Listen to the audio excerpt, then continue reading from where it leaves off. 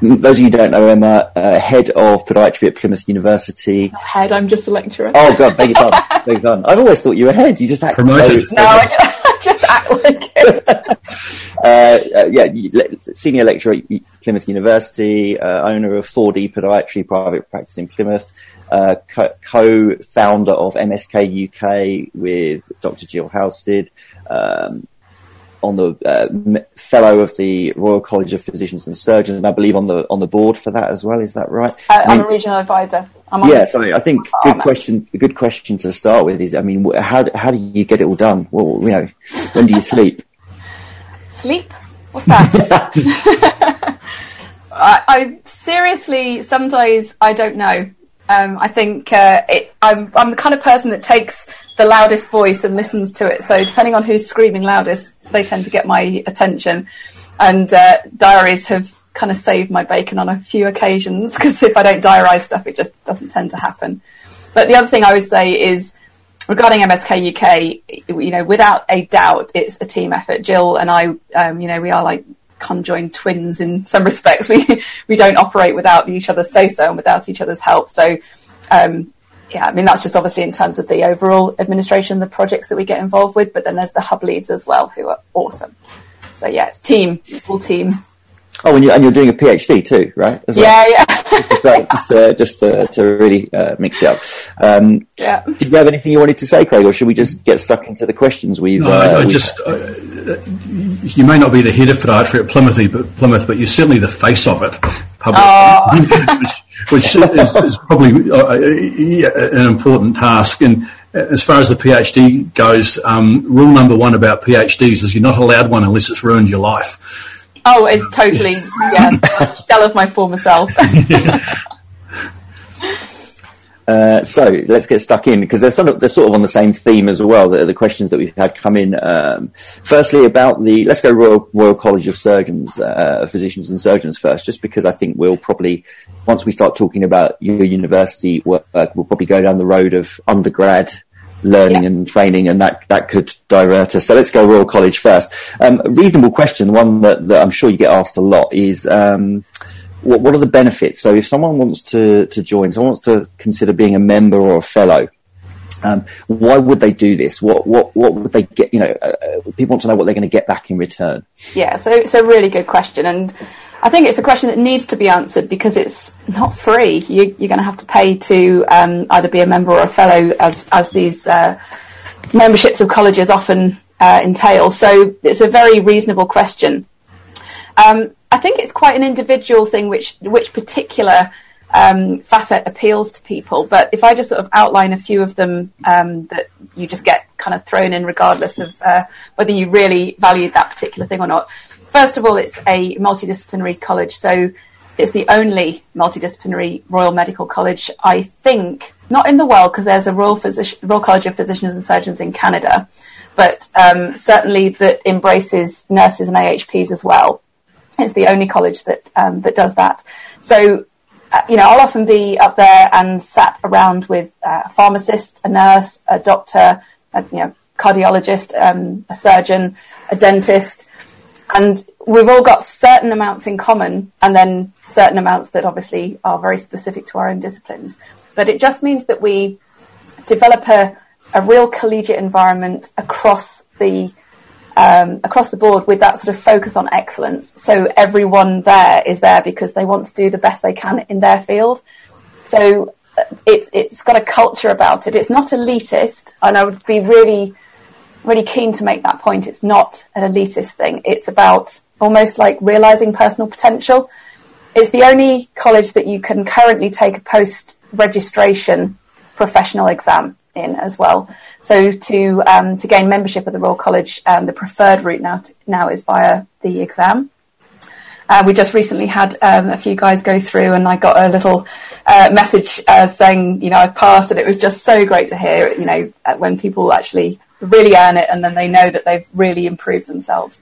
So there's that. There's also a fantastic library as well. So there's an electronic library. If you're in private practice and you don't have, I don't know, online BNF, or you don't have access to some journals or whatever, you get the library in there as well. So yeah, so just a few benefits. It's just a really great community of people. Perfect. I tell you the one thing I've noticed. I'm not really one for post nominals. I've never really been a fan. Like when I write to people, I often just write my. Did I? No. So that's why I thought I'd bring it up, because my experience of having the Royal College post nominals, when I put them on a letter, particularly to a doctor, to a consultant, a surgeon, or even a sports physician, every single one of them who's seen it has commented on it. And I don't think that's ever happened with BSc or MSc or, some of the other ones that we've had historically, MCHS. Yeah. And if we're constantly in this debate, as we know, online about sort of how do we grow as a profession? How do people take us seriously? How do people know that we're the go-to people? And I never thought I'd be saying this about letters after the name, but these ones seem to really carry a bit of weight. Do something, yeah. I don't know, yeah. I've had a real varied response, if I'm honest, and I've listened to people who are either considering joining or who have joined, and without a doubt, it is a variable experience. I'm really glad that you've had a positive one. I've had a varied one as well. So really? Sometimes it's almost a disbelief that because it is a multidisciplinary college and the only one, when a doctor looks at those letters, they almost think it can't be a medical college, because since when do we let podiatrists in? But as soon as they, at least we can open that conversation. And then once you open that conversation, it's a fantastic portal to get things talked about what podiatry is and what we do and how we specialise, and just exactly how advanced the profession is now. So I've found it really an interesting thing. Sometimes it's been absolutely no point having them there at all, and I've had to really almost push the conversation if I'd wanted to. But other times, it's been good. Cool. Craig, your experience with the Royal College, because my understanding is you don't have to be based in the UK, do you, Emma? No, there are a number from Australia. There are a number here from Australia who are involved and not sure so when can they expect your application? Not this year. Not this year. There's like 10 days left of this year or something. Oh, so okay. A couple of weeks stuff. God put me on this earth to accomplish a certain number of things. Right now, I'm so far behind, I will never die. That's fair enough. I think it's not for everybody either. It has to be something that you feel that it would really benefit you. So, yeah. We may as well go straight into undergrad then. And I know you get this a lot, and I've seen it myself, both online and at conferences, where because you are as Craig said, the face of a university, it seems that anyone who has any misgivings with undergraduate education, things it includes that they don't believe it should, or things that it doesn't include that they believe it should, it seems it's all your fault. Certainly, I've seen that, and I don't want it to go down that road tonight. But I guess where should we start? Let's start with current undergraduate education. The main issue that people have with it, I think, is certainly that I've read and heard is the lack of standardisation, perhaps across the 11, 12 schools in the UK. I know these are your comments and not those of Plymouth University, but what would your retort to that be? First of all, I think it's happened for a long, long time, and it's only really since social media has happened that we've spotted it properly. So it's something that I've noticed, like you say, just in the last few years. It probably is something to do with social media, but it's also to do with the maturation of the profession with evidence as well. So for years, before we were, I'm of an age where when I graduated, evidence-based practice was not even a thing. We didn't know the term. It wasn't, part of our vernacular. And then suddenly it became introduced on the periphery of the profession, and slowly and importantly, it's become central to the profession's ethos. And I think, globally, it's certainly not typical of just the UK. And what that's brought with it is challenge, because in podiatry, there's a lot of practice that we inherit. I still do a lot of stuff that I was just taught at uni. Why do I pie crust rather than bevel a pad, for instance, or something like that? Should I ever do that? Yeah, it's because I was taught at uni, and I haven't really questioned it since. And it's only when someone does a paper on edge effect and you suddenly take a look at what that actually does, but you've got to go and look at the evidence before you even realise that there's even a question to be had. So what social media has done for me, and I think for quite a few people, has it's brought the questions to your doorstep. I mean, without a doubt, UK podiatry has opened my eyes to a lot of issues in dermatology that I just don't normally talk about because I've got an MSK focus, and I feel so much richer for it. But if you're not on social media, or if you, I don't know, if you don't particularly subscribe to certain threads or whatever, you might miss stuff, or you might just not particularly like the way in which things are discussed, and you might just disengage from that. So I think that social media has had a big influence on the awareness of this being a thing.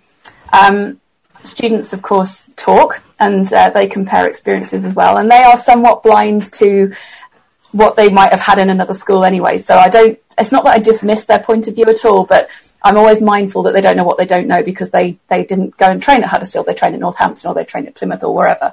So it's always a personal perspective. To address the problem, though, so that is the problem sort of outlined. To begin to address the problem, we are at a stage where we've got to get consensus.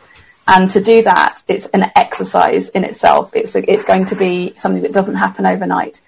There's a few people or groups of people who we would perhaps identify as stakeholders, and importantly so, because, the surgeons want certain preparation to go into surgery. The PodMed people want certain preparation to go into PodMed, diabetes, MSK, whatever. So we've got to get the subspecialty groups to draw consensus statements together and arrange a sort of competency framework that people can work towards potentially and align undergraduate programs to over time. So it's not going to happen overnight, but to say people are aware of it and people are feeling very positive about doing something about it, and there are emails flying around at the moment, certainly in MSK. So that's a start. That's good to know. And on the subject of social media, actually, because obviously when I trained, social media didn't exist. When Craig trained, he was chipping his homework into slate with a chisel, perhaps. I'm guessing your average group of undergrads now are, particularly the ones that are school leavers, 18, 19, 20, they've grown up with a smartphone in their hand, they're on Snapchat, Instagram. Do you, of all your years teaching, and I guess the more this generation that are more sort of tuned into that, do you think it's what's evolving now, is it going to be futures of generations of podiatrists that are just better critical thinkers, or because they've got better access to the research, or not? I'd like to hope so. The reason I'm hesitating is because there's a downside to instant access to information that sounds credible. We've all seen the alternative facts culture that's come through, and just stuff that gets through the filters, and it sounds so credible, and why would you even question it? It looks like it's going to work, it looks like it's going to benefit people. And sometimes truth isn't popular either, and sometimes people like what they know because it's comfortable and it's something that they can cope with, maybe cognitively, academically. So it's a really uncomfortable conversation to have with some people who don't particularly relish engagement with critical thinking, because it is a skill in its own right. It's something that requires honing. It's a journey. You start maybe critiquing at one level, and then after 5-10 years you're critiquing at quite another level. So it can be quite an alienating experience, I found. People, there's a lot of talk of evidence police on social media, because when people are critiquing at a certain level, it can sound quite personally critical, or at least be taken as personally critical. And often that's not the case at all. It's just the intention is to critique the argument rather than the person. But I would hope that the degree prepares and increasingly prepares people to be critical, and just to learn to put arguments on the table, and to know that it's not the person that is being criticised, not the person who wrote it, the person who likes it. It's just the argument that's on the table, and that should in its own right be safe to critique. But there are ways of doing it. Yeah, it's a double-edged sword, social media, when it comes to that. It's more access, but it's also more access to the wrong stuff. Now, just before we went live tonight, the three of us were having a little chat, and I was really impressed when Emma commented that with her second-year students, she was actually getting them to critique Facebook and Facebook comments or Facebook pages with the Facebook page here, but then next to them the list of logical fallacies. So can you explain that a bit more, Emma? Because I think that's great. That's the kind of critical thinking that those with a degree should have, that I sometimes question. Yeah, so the logical fallacies are something that I've only been probably aware of formally in the last, 5 years, 3 to 5 years, something like that. And in themselves, they require some learning, to actually find out what they are and what they're about. And it's things like attacking the person and the character of the person rather than the argument that they're making. Or, saying, surely no true Scotsman would say that, and critiquing the nature of the perception of that person. Sorry, my cat's just jumped up next to me. Gosh, Facebook and cats, eh? Anyway, so to become familiar with the way that an argument can be made and the faults in a particular argument is in itself a challenge and a skill in its own right. And I think the more we practice it and practice it gently with each other, the better we'll get at it. So if you do that with, some paper from Gait and Posture in front of you that is full of complex statistics and concepts that the first, second or third years haven't come across yet, they've got 2 problems on their hand then. They've got to even understand the words on the paper and how to go about critiquing that paper. So I figured that doing it with a less challenging medium would be a good start. So social media, where that's often where they hang out, often where they're taking in and absorbing, when their barriers are down, absorbing information, to actually sit there and just be chugging over with a critical mind is a habit I want them to get into. I want us all to get into it. And I'm just as guilty as anyone of having those lulls at the end of the day or the beginning of the day, or just absent-minded glances at Facebook or Twitter or something, and you let something into your mind and you don't even realise you've done it until someone picks you up on it later.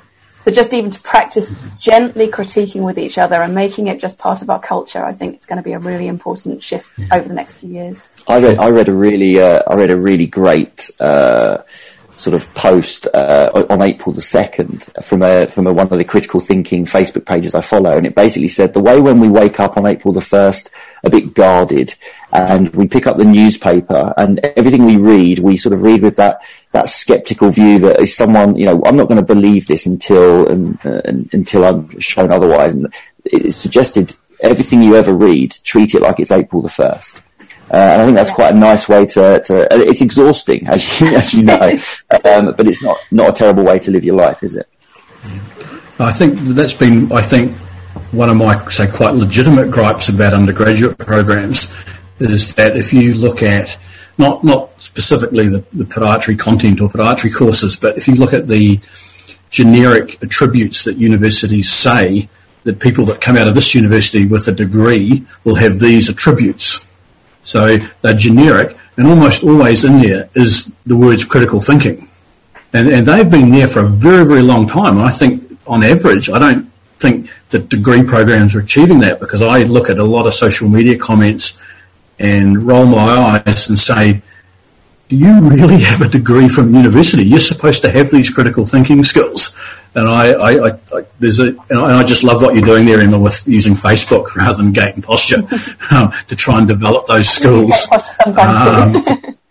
Well, you know what I mean. So I do have an issue with the development of those skills, because I think they've just, and as recently as the last few years, those skills have become extraordinarily more important. The hashtag fake news, hashtag. Yeah, exactly. There's more volume of information, and people can shout louder through social media as well. Everyone's got their broadcasting platform and their megaphone, and some people are very, very good at presenting themselves as well. They're very confident and they're very articulate and whatever. And it's just, like you say, it's just about waking up with that April the 1st mindset, really. Yeah.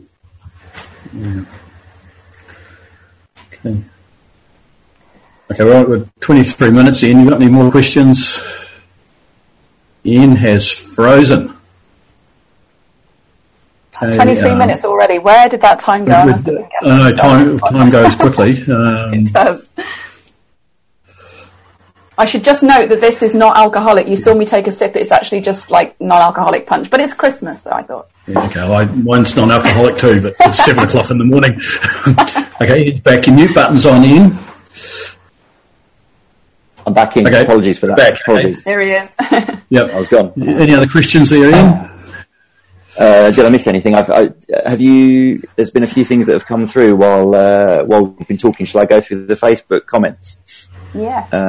Unless you have already, have you? There's one. Well, Robert Isaacs is being hilarious as he always is, and that's what he does. Kevin Kirby's on, and he said hello and hello to Emma. Hi, Kevin. And he's mentioned that when he went to school, what does this say? Something along the lines of driving to the library in a Flintstone cart. No, not really. He used to have. He's mentioning about how he had to physically copy book chapters at the photocopy in the library. And I've read something about.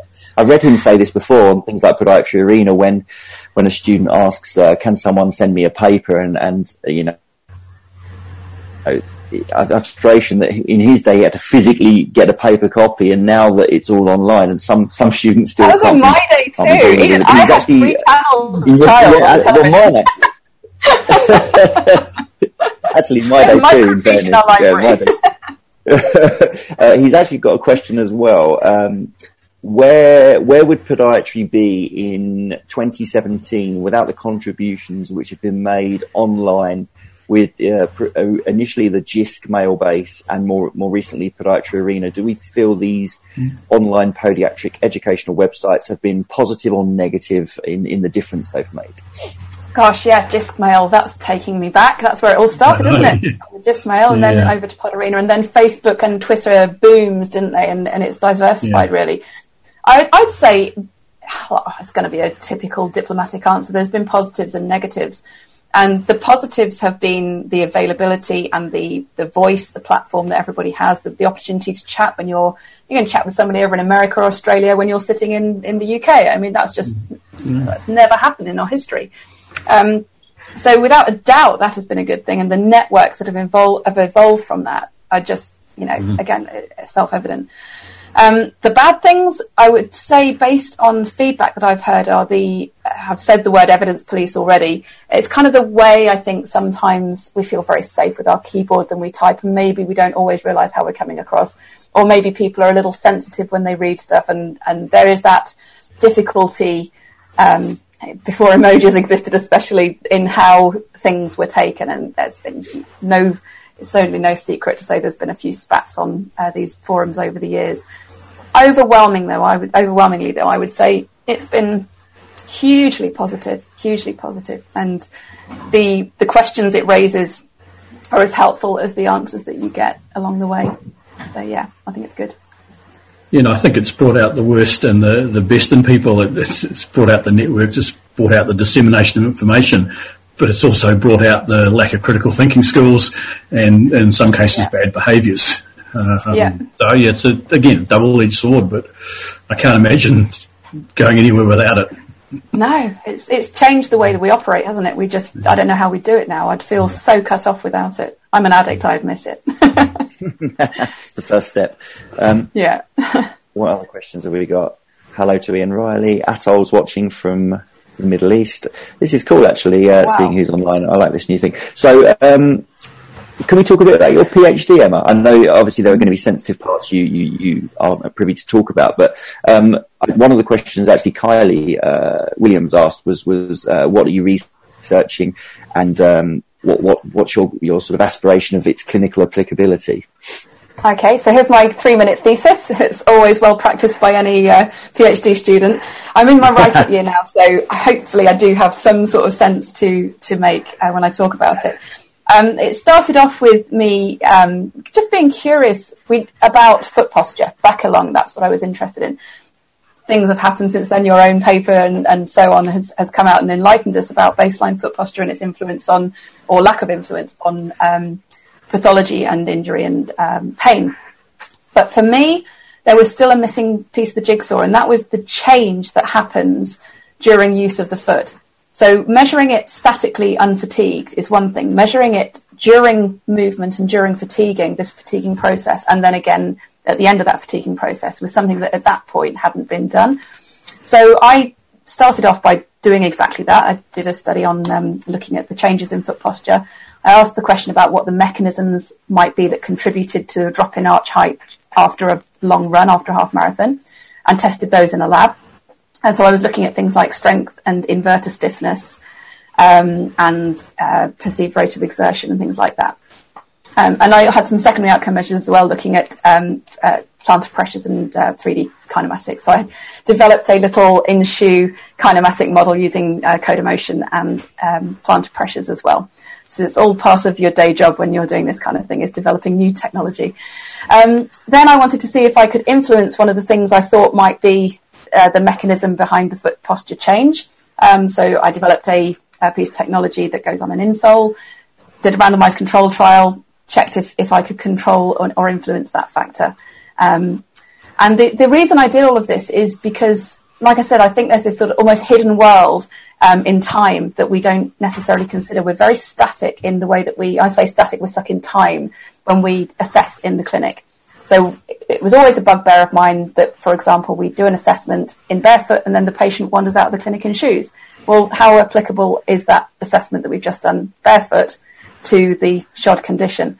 So that's where I started. That was actually my master's where I started that with high heels. And it's gone from there. My thought process has gone from there, this hidden world of the foot and how it operates in time. Is that 3 minutes?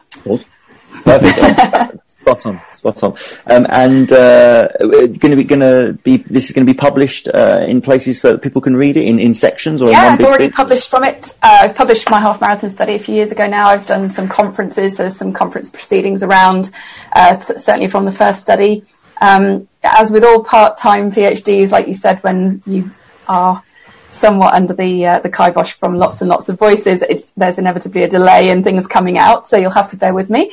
But without a doubt, the thumb screws are on this year. It will all be at least submitted as a big thesis and then hopefully published piecemeal and presented at conferences as well. So yeah. Actually, we just had a question from Chris McLean in Canada. Hey, Chris. Oh, great. Hi, Chris. And Chris just says, how do you measure and quantify fatigue?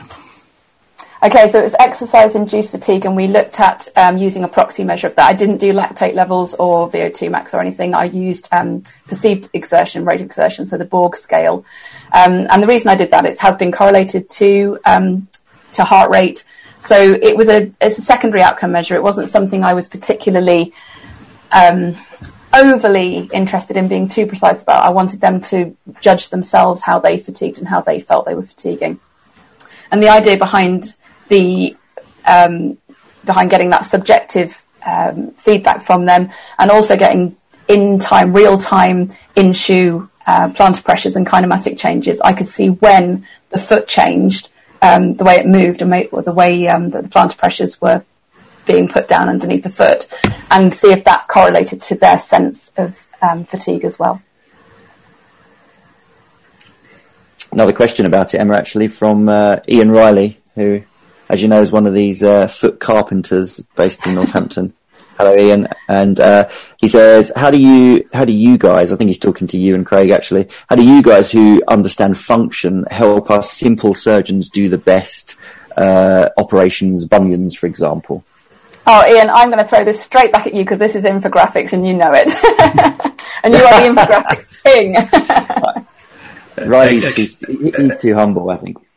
Actually, that question could be the topic of a whole live stream next year. But it's a big topic, so let's hold that one over till next year. Maybe that's a topic that we should, because we've been dabbling with the idea of having 4 people on for a little while, and we're not too sure whether it would be too noisy and too messy. But maybe if we are going to have that topic, we get a surgeon on as well. Maybe Ian himself, if he fancies it. I know he's got a bit of a face for radio, but I think we could convince him. I think we could. Well, it's the actual question that matters more than anything, isn't it? It's translational medicine, translational evidence, getting it in practice. And we know there's a lag. And also there's interpretation and who's checking how it's being interpreted as well. So it's a really, really good question. And it deserves some airspace. Yeah, perfect. You're renowned for, this is my question actually, and this hasn't just come in, this is me. You're renowned for, I think it's fair to say, having read a paper or two in your time. You're pretty on the ball, pretty up to speed. 2017, we're pretty much at the end of it now. Best paper of this year for you? When you say best, do you mean most notorious? Favourite paper?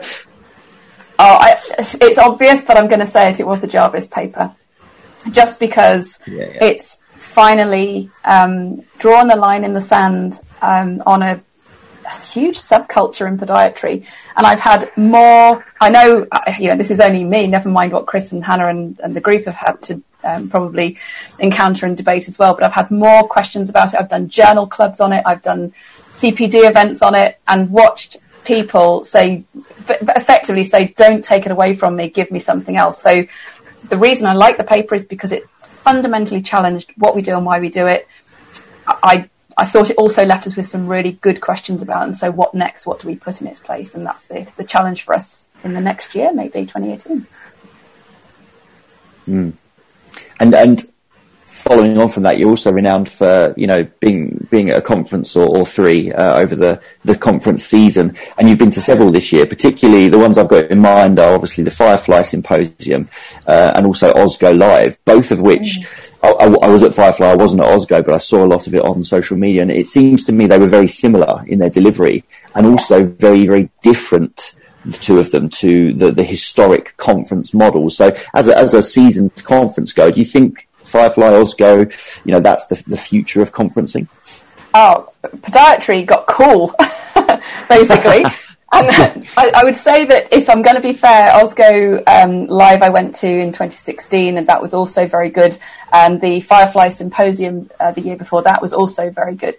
I without a doubt, people want a different way now. They're bringing the social media culture into the conference centre now. So they don't want just to be talked at and presented at. They want that interaction time.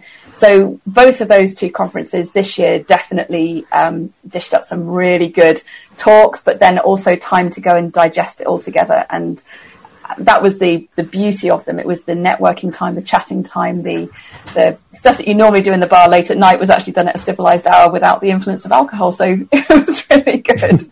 Yeah, I mean, that's interesting in that there's certainly been a number of discussions in recent years about the future of the big conference, especially given the role that social media now plays in conferences and has been embraced by some conferences, such as those two, and not embraced by others. So, yeah, it's a ongoing conversation about the future of those big annual conferences for that reason. And the delegates there were very different because they're not academic meetings primarily. They're not there to showcase research. They're there to yes, I suppose, to have that translational conversation. So there is research, but there's also the time needed to sort of integrate that into conversation as well. Yeah, they're a different type of conference. We have just had another question from Kevin Kirby, but I'm sorry, Kevin, I think we're going to have to hold that one over because we're running short on time. But the question was asking Emma, how much of the root type measurements do you still use in your practice?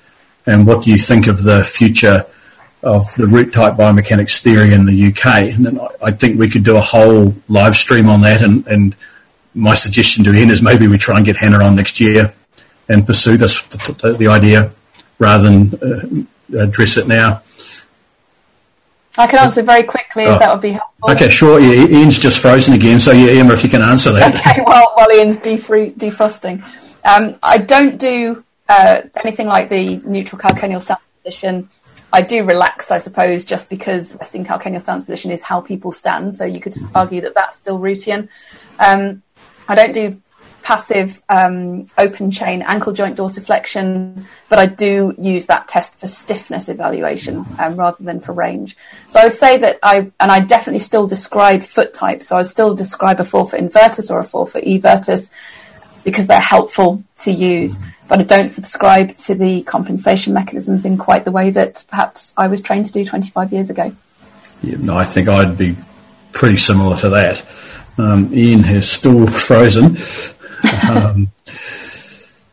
Yeah, okay, so someone's actually just, and someone's posted it. Oh, Ian's posted it.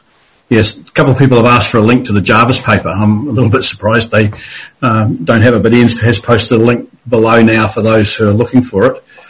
Now, unfortunately, I'm not privy to the questions that Ian had for you, Emma, and why he's frozen. I'm not quite sure.